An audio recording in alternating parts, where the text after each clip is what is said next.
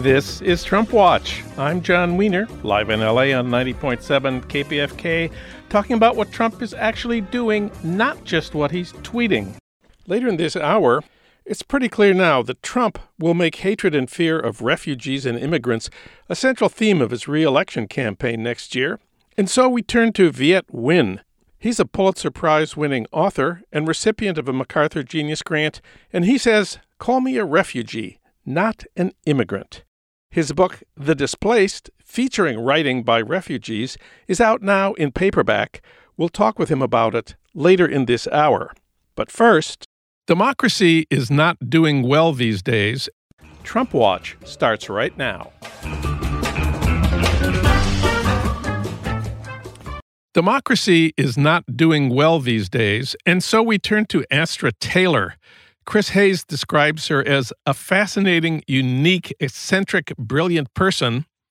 She's a writer, she's a filmmaker, and she's an activist, and her latest film is What is Democracy? She writes for the New York Times, the LA Times, and The Nation, and she has a new book out now.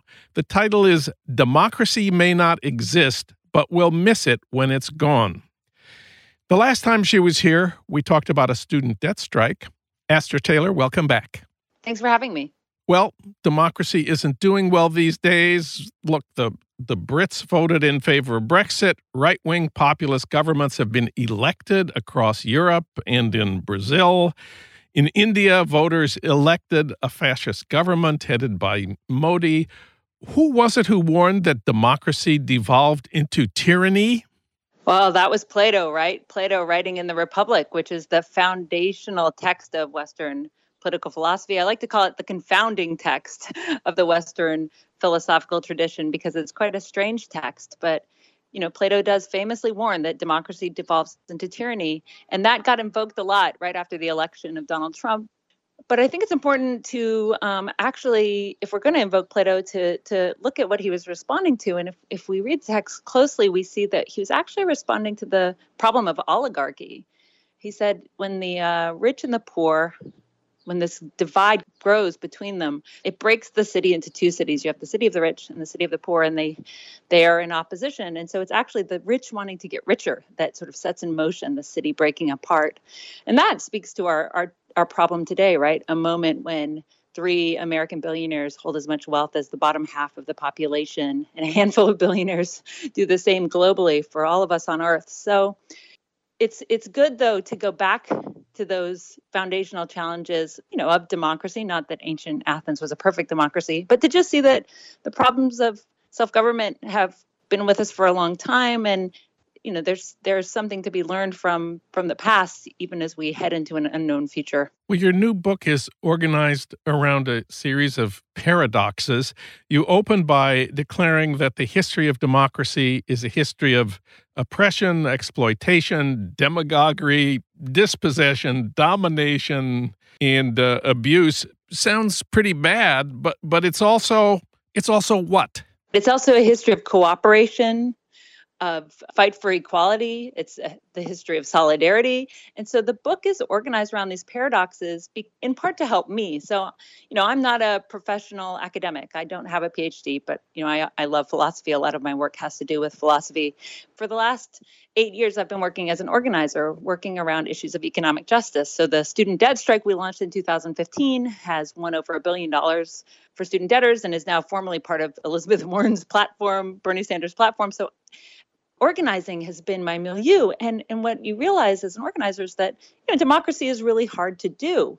It's very frustrating. You never perfectly get to reach your ideals. And so the book is me thinking through why democracy is so challenging. And so I think it has to do with the fact that it inherently involves these tensions. So each chapter is a paradox: freedom and equality, expertise and mass opinion, coercion and choice. And we have to hold these poles in tension. You can't just come on one side and say, okay, that's it. We're going to have freedom and we're going to sacrifice equality, or we're going to only care about the present and sacrifice the future. You can't do that.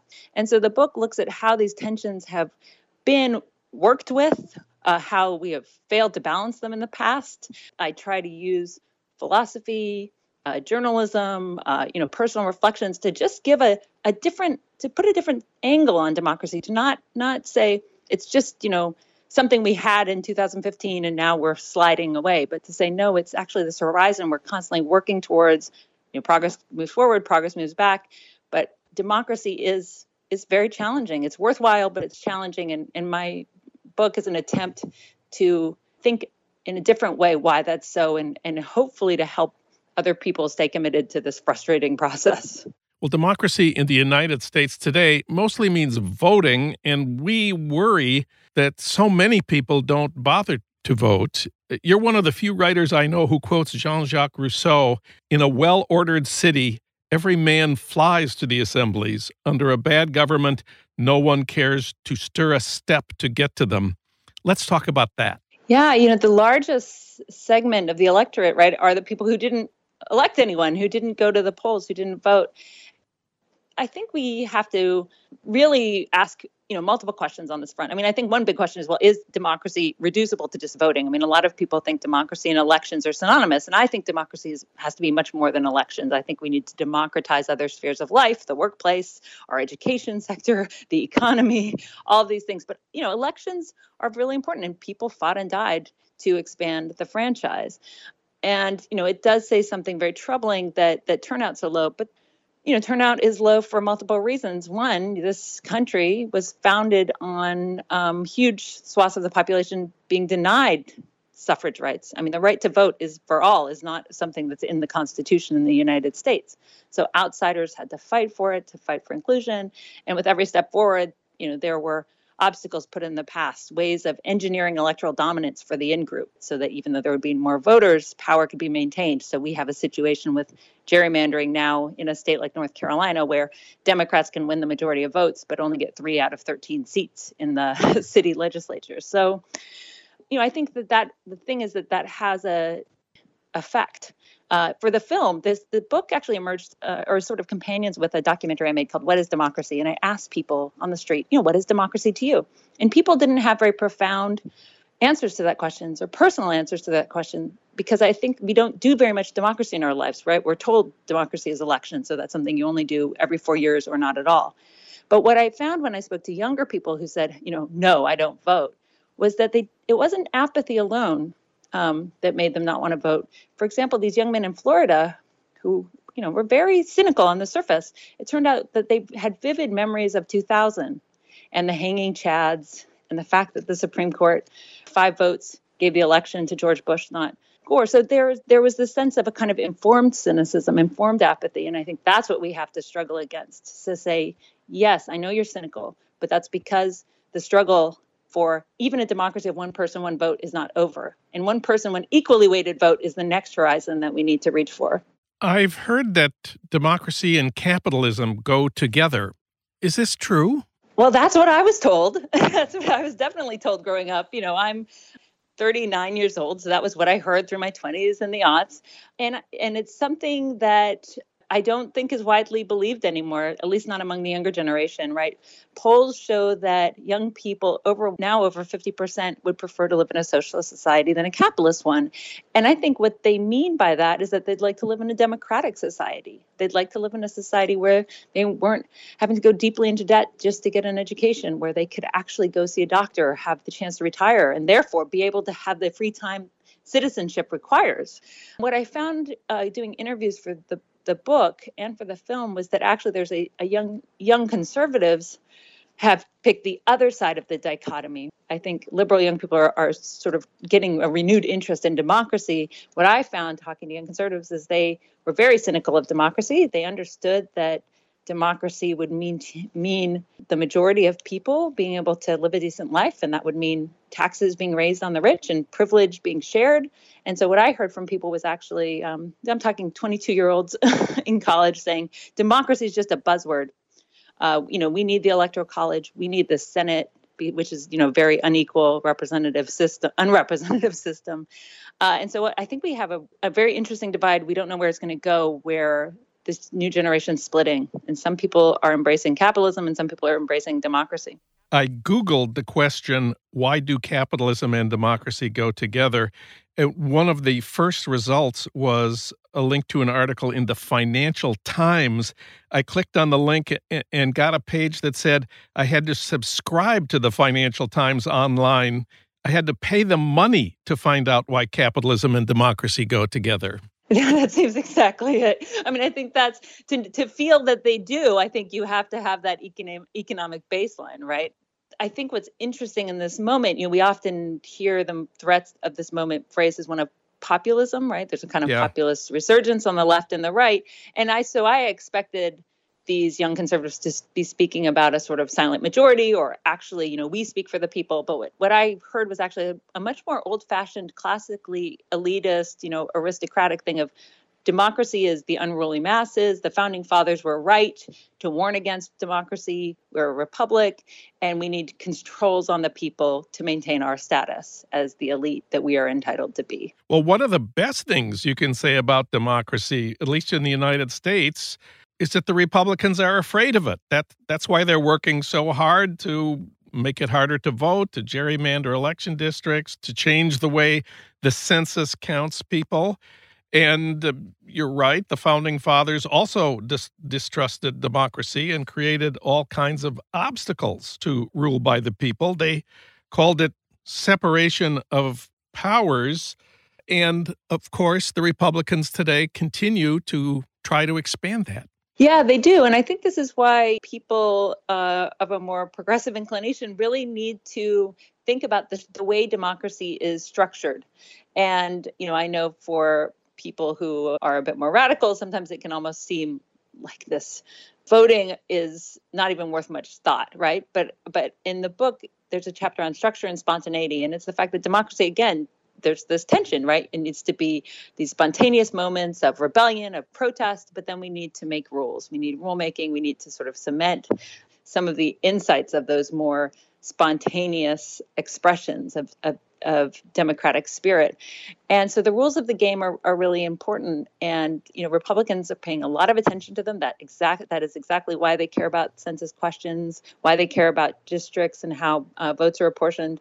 And so what I would like to see progressives look at is not just how to make good on things like independent redistricting committees to try to rebalance the way districts are drawn at the state level, but to start thinking of more democratic ways of structuring our democracy. We have to remember the idea of one person, one vote, only became part of American jurisprudence in the 60s with the civil rights movement. So I want to ask, what's the next horizon? Can we fight for a more proportional system?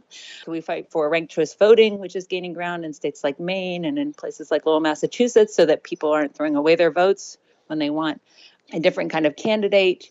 Could we use, the book looks and says, could we use sortition, which is a kind of random selection, in order to find other ways of incorporating people from the populace into structures of government?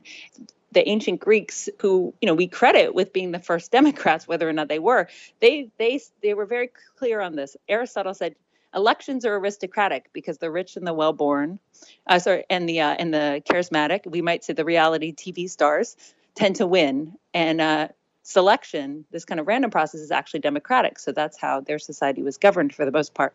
And we see citizens' assemblies randomly selected in places like Ireland today, making progress on issues like abortion rights. So, we need to be creative. And that's the point. Democracy is not something we already have and we need to perfect. It's something we need to create through imagination and through struggle. When you asked people what democracy meant, a lot of them said freedom. Isn't that kind of a problem? I think it is. I mean, I expected freedom. I think freedom can be a very beautiful concept. And freedom is a concept that was developed by people who were enslaved, who were held in captivity. In fact, it was a concept, according to the Harvard historian Orlando Peterson, that first came from women, because women were the first slaves, actually. And so this is a concept that we hear in the civil rights movement, the desire for freedom, freedom struggle.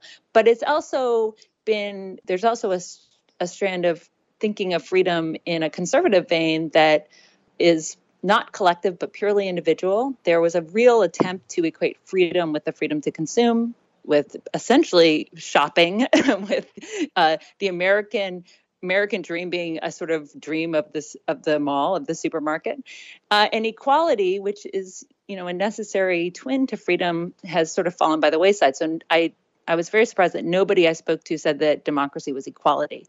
And I think that's a problem, because at the heart of democracy is the idea that the people rule. And if it has a lot of questions in it. Who are the people, and how do the people rule, right? That's open for debate. But one of the few things that's sort of essential to it is that the people are equals, right? That we govern ourselves as equals. And so there's political equality and economic equality, because if there's a huge divide between the rich and the poor, the rich are going to be more powerful and undermine that political equality at the center of democracy. And so I think we really need to put equality back at the center of our thinking, of our public debates. And I think there are some encouraging signs that we're beginning to do that. But certainly equality has been the unloved twin. And I note in the book the fact that there's all this propaganda for freedom, the Statue of Liberty, right? We don't really have the Statue of Equality. We talk about our civil liberties. Yes. We don't talk about our civil equalities. And I think we need to do some propagandizing for equality, because it's a wonderful principle. Another way that democracy is defined is a system based on the consent of the governed. But consent, of course, can be, for instance, consenting to Trump can be based on ignorance or prejudice. Consent can be purchased. So what do you think of defining democracy as based on consent of the governed? I mean, I think that we have to look at things historically. And so this idea of consent of the governed was so profound when it emerged, because if you're living in feudalism or you're living under a monarch, it doesn't matter whether you consent or not. That's a question that's off the table. And so that's a radical, wonderful idea to say, no, actually, consent of the governed matters. And the ruling elite, church and the monarchs, feared this concept for good reason. The thing is that it's hard to anticipate how a concept can evolve or can be co-opted. And so now what we have is a system where the idea is, okay, well, we're consenting to whatever job we happen to have, even if that's actually the only job that's available to us. So in a sense, there's this idea that we're consenting to our own exploitation.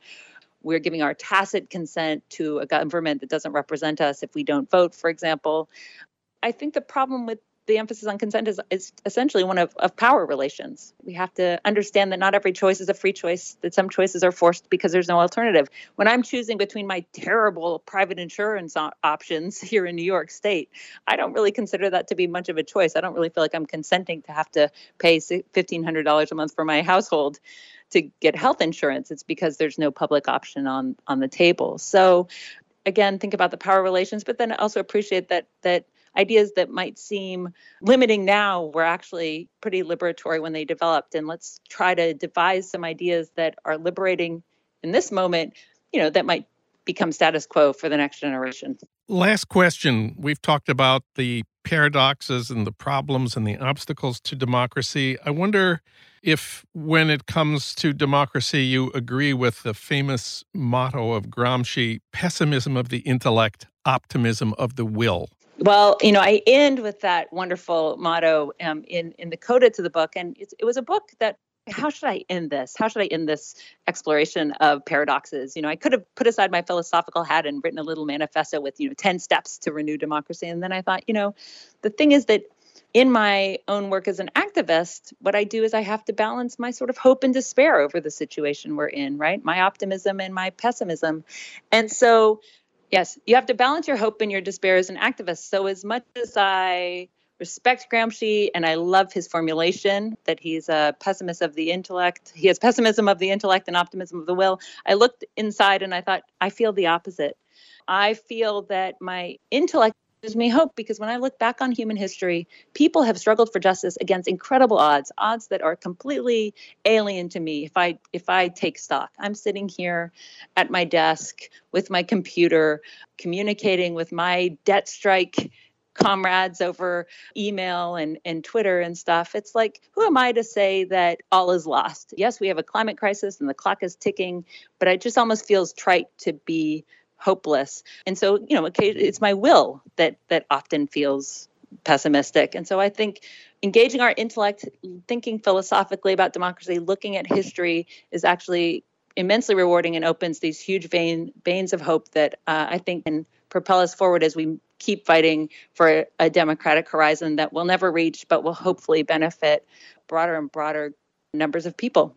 Because the alternative is for democracy to decline, to wither away, to disappear, to maybe devolve into tyranny. And that's an unacceptable thing to acquiesce to. Astra Taylor, her wonderful new book is Democracy May Not Exist, but We'll Miss It When It's Gone. Thank you, Astra. Thank you for having me.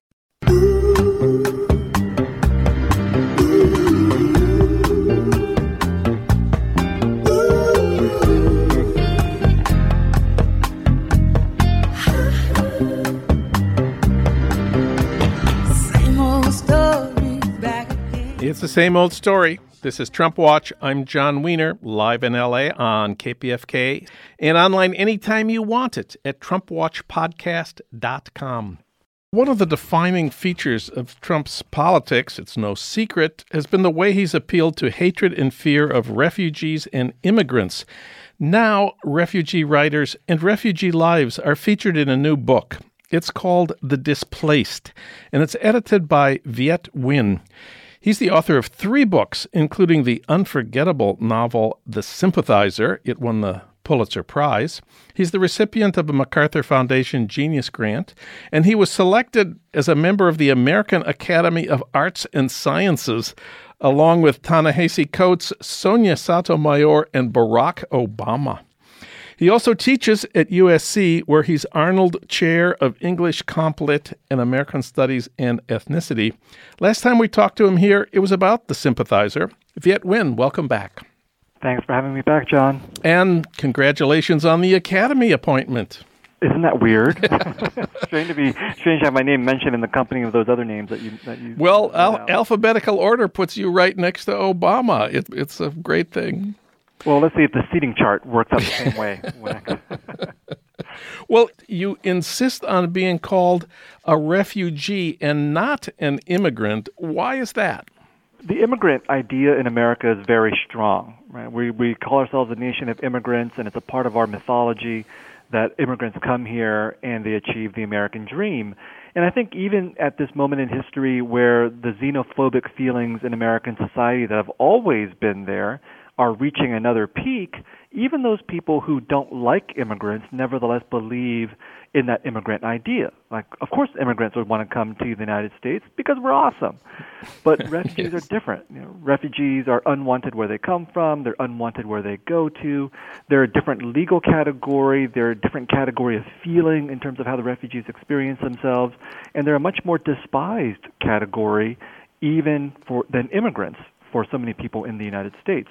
So it's very easy for someone like me to pass himself off as an immigrant, to pretend to be an immigrant, but I feel like I'm doing a disservice. I feel like I'm not speaking the truth, and I feel that it's necessary for people like me who have benefited from being a refugee to acknowledge our existence as such and to advocate for the refugees today. Well, I looked up some of the statistics on refugees today and about Trump's current policy. Last September, Trump slashed the cap on refugees admitted to the United States. Under Obama, the target was 110,000. Trump officially slashed that to 45,000, but this year it looks like only 22,000 will be resettled, which is about a fifth of what Obama's target was. If we look at Syrian refugees admitted to the United States, 2016, Obama around 15,000, 2017 around 3,000, and thus far in 2018, 11, a total of 11. You became a refugee in 1975. You were 4 years old. What's the story there? How did that happen? Well, my parents were fleeing from the Vietnam War, and they were obviously from the southern side, so they were among the losing side. And so along with 130,000 other Vietnamese people who were afraid of communism, they decided to flee the country, and they were among the lucky ones who managed to get out because I think the CIA was estimating there was about 1 million South Vietnamese people who had some kind of affiliation with the United States who really wanted to leave and couldn't. So this 130,000 group of population ended up in the United States in one of 4 refugee camps, and my parents and I ended up in Fort Indiantown Gap in Pennsylvania. And that's where my memories begin, in a refugee camp, being taken away from my parents, because in order to leave one of these camps, you had to have a sponsor. Well, one sponsor took my parents, one sponsor took my 10-year-old brother, and one sponsor took 4-year-old me, which, when you're 4 years old, it's very traumatic to be separated from your parents. And I speak now as a father of a 4-year-old son, and looking at him, I see myself, and I just imagine how painful that experience would have been for me and for my parents. So that's where memory begins with this narrative, and that's why I feel, for me, I've never forgotten being a refugee because of that trauma. You write in the introduction to The Displaced, I do not remember many things, and for all those things I do not remember, I am grateful, close quote. Why is that? If you do any reading into refugee experiences, what you discover is that people who are refugees almost uniformly have suffered terribly in trying to escape the country they were fleeing from and in trying to get to the countries that they want to go to. And in the case of just this South Vietnamese population that we're talking about, the refugee experience was horrendous. Many lives were lost. Many terrible things happened to the people who were trying to flee. And at 4 years old, I didn't remember any of that kind of stuff. My brother, who is 10, remembers dead paratroopers hanging from the trees on the mountain route that we were escaping our home city from, when we were walking downhill about 180 kilometers trying to make it to a port town to get a boat to Saigon. And that mountain route, from the research that I've done as an adult, was clogged with tens of thousands of civilians and all their vehicles and property, and tens of thousands of South Vietnamese soldiers fleeing as well. It was a nightmare. So no one who's been through that experience has ever forgotten it. And those are traumatic, terrible things to have witnessed. So that's why I'm thankful that I don't actually remember these things myself, and I have the luxury of reconstructing them from other people's memories. You say that refugees like you and your family in America today are both invisible and hypervisible. Please explain what you mean. Well, by that I mean we share a situation that is completely common for just about any minority or marginalized population in this country or in any other country. We're invisible in the sense that people, the rest of America, doesn't know about our existence and doesn't care to know about our existence. So when my book started to come out, for example, The Sympathizer, I've had many people come up to me and say, well, we were there in 1975 or the 1970s when the Vietnamese refugees started coming to town, and we knew nothing about them, and we never cared to ask. We were invisible. But we become hyper-visible when we become a problem, when we become gangsters or when we become visible as welfare cheats and things like that. But there's no in-between. We're not allowed the luxury of just being normal, just being visible, like everybody else in majority American society. And so we fluctuate then between never being seen and only being seen as a problem. You have a wonderful sentence about being a writer about refugees. I keep my tattered memories of being a refugee close to me. Why is that? I think it's easy for people who have undergone some kind of terrible loss or some kind of terrible experience to forget about these things, although it's not easy. It's desirable for them to do so. So I've actually met quite a few refugees who don't acknowledge that they are refugees. They just call themselves immigrants, because again, it's easier to call yourself an immigrant. If you call yourself an immigrant here, you fit. People will want to hear your heartwarming story about getting to this country and succeeding. Yes. If you say you're a refugee, that's the quickest way to kill a cocktail party conversation because people can't relate to that. So that's why I keep those tattered memories close to me, because number one, it's important to do this work of reminding other refugees and other Americans that we exist. But number two, it makes me empathetic. It makes me feel for these new refugees and what they're going through. And that's an important thing for me as a writer and a human being to do, because I know that there are some former refugees out there who are saying, you know what, we're the good refugees. We deserve to be here. All these new people from the Middle East or Syria, for example, they're the bad refugees. They're different. We got to close the door on these people. And I think that's fundamentally wrong.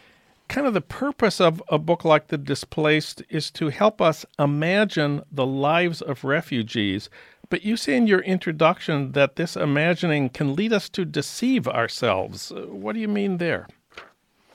Well, I think that this is part of the problem with literature. Literature's strength is built on empathy, both the empathy of authors and the empathy of readers. We want to get to know other characters, other people from different places, and this is a very powerful thing. But it's also deceptive because it's a luxury.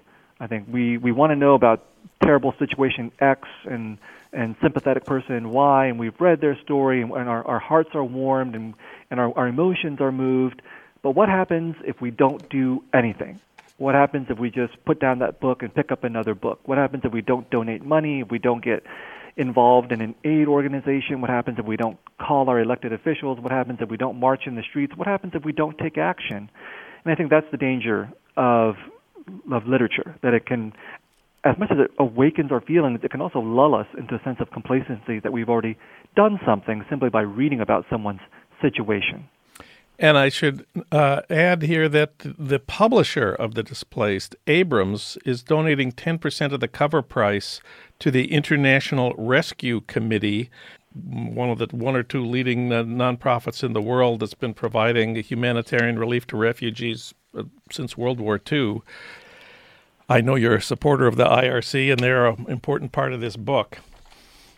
No, absolutely. I think that there are important organizations like the IRC that are carrying out this work. They've been doing it for a long time. There are, by UN estimates, 22.5 million refugees in the world right now, and that is out of a population of 66.5 million displaced people, as the UN calls them. So if you add all these people up together, they're a very large country. That'd be a country that's larger than France. Yeah. So there's pressing need for these types of organizations and the work that they do. One last thing I wanted to ask you about. You had a piece in the New York Times last Sunday, and the title was "Don't Call Me a Genius." You, of course, are the winner of what is usually called, in fact, we just called it in introducing you, a MacArthur Genius Grant. Why don't you want people to use that word to describe you? Well, first of all, let me just say I didn't write that title. Okay, the whole piece is actually about the problems with genius. Not that I don't want to be called a genius, but it's about this idea that when we say genius nowadays in our society, we're typically talking about some individual of remarkable talent or achievement. And we laud this person, and we elevate this person, and in my case, it's related to the label that's often put upon someone like me, a writer from a minority or marginalized community. I have been called a voice for the voiceless. Yeah. Many writers like me have been called that, and a voice for the voiceless is just this kind of thing that we trot out whenever someone is writing about an experience we don't know anything about, and that's meant to be a compliment. That this person is exceptional, and that's why it's dangerous. Because when we call someone a voice for the voiceless, what we're really saying is we don't want to hear all the other voices that are out there. It's just easier dealing with one person. And I think that's the same thing with genius. And my feeling is that if I've been able to achieve anything as a writer, it's partly, yes, through hard work on my own, but partly also through a whole history of people who have sacrificed before me, other writers who have come before, other voices for the voiceless who have all been forgotten now for the most part. My work is made possible by all these social and political struggles, by Asian Americans, by African Americans, by so many other people that have created the space for someone like me not to be persecuted or discriminated against simply by the fact of my own existence. So for me, genius is actually something that needs to be considered in the context of communities. That one of the older meanings of genius is actually the spirit of a community. And I come out of an Asian American community, Vietnamese American community, whose struggles, again, have made it possible for me to do the work that I do. And I don't think of myself as a voice for them who are voiceless people because they're actually all really, really loud. I think that my work is aligned both with literature but also with these social and political movements whose goal is, yes, to get more voices out there, but really to transform the conditions of our society so that we don't have voiceless people anymore. And that's a really long-term struggle that we're engaged in. The long-term struggle. The book is The Displaced, Refugee Writers on Refugee Lives. It's edited by Viet Nguyen. Viet, thanks for talking with us today. It's been great having you on the show. Thanks so much, John. Viet Nguyen's book, The Displaced, is out now. in paperback.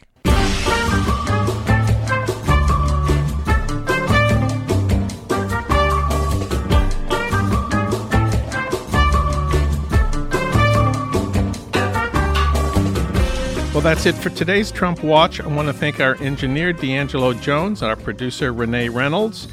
As always, we thank Ry Cooter for our theme music, Mambo Sinuendo. Hey, Trump Watchers, if you missed part of this show or of any of our recent shows, listen online anytime you want at TrumpWatchPodcast.com. Trump Watch returns next week at the same time on the same station with more talk about what Trump is actually doing, not just what he's tweeting. I'm John Wiener. Thanks for listening.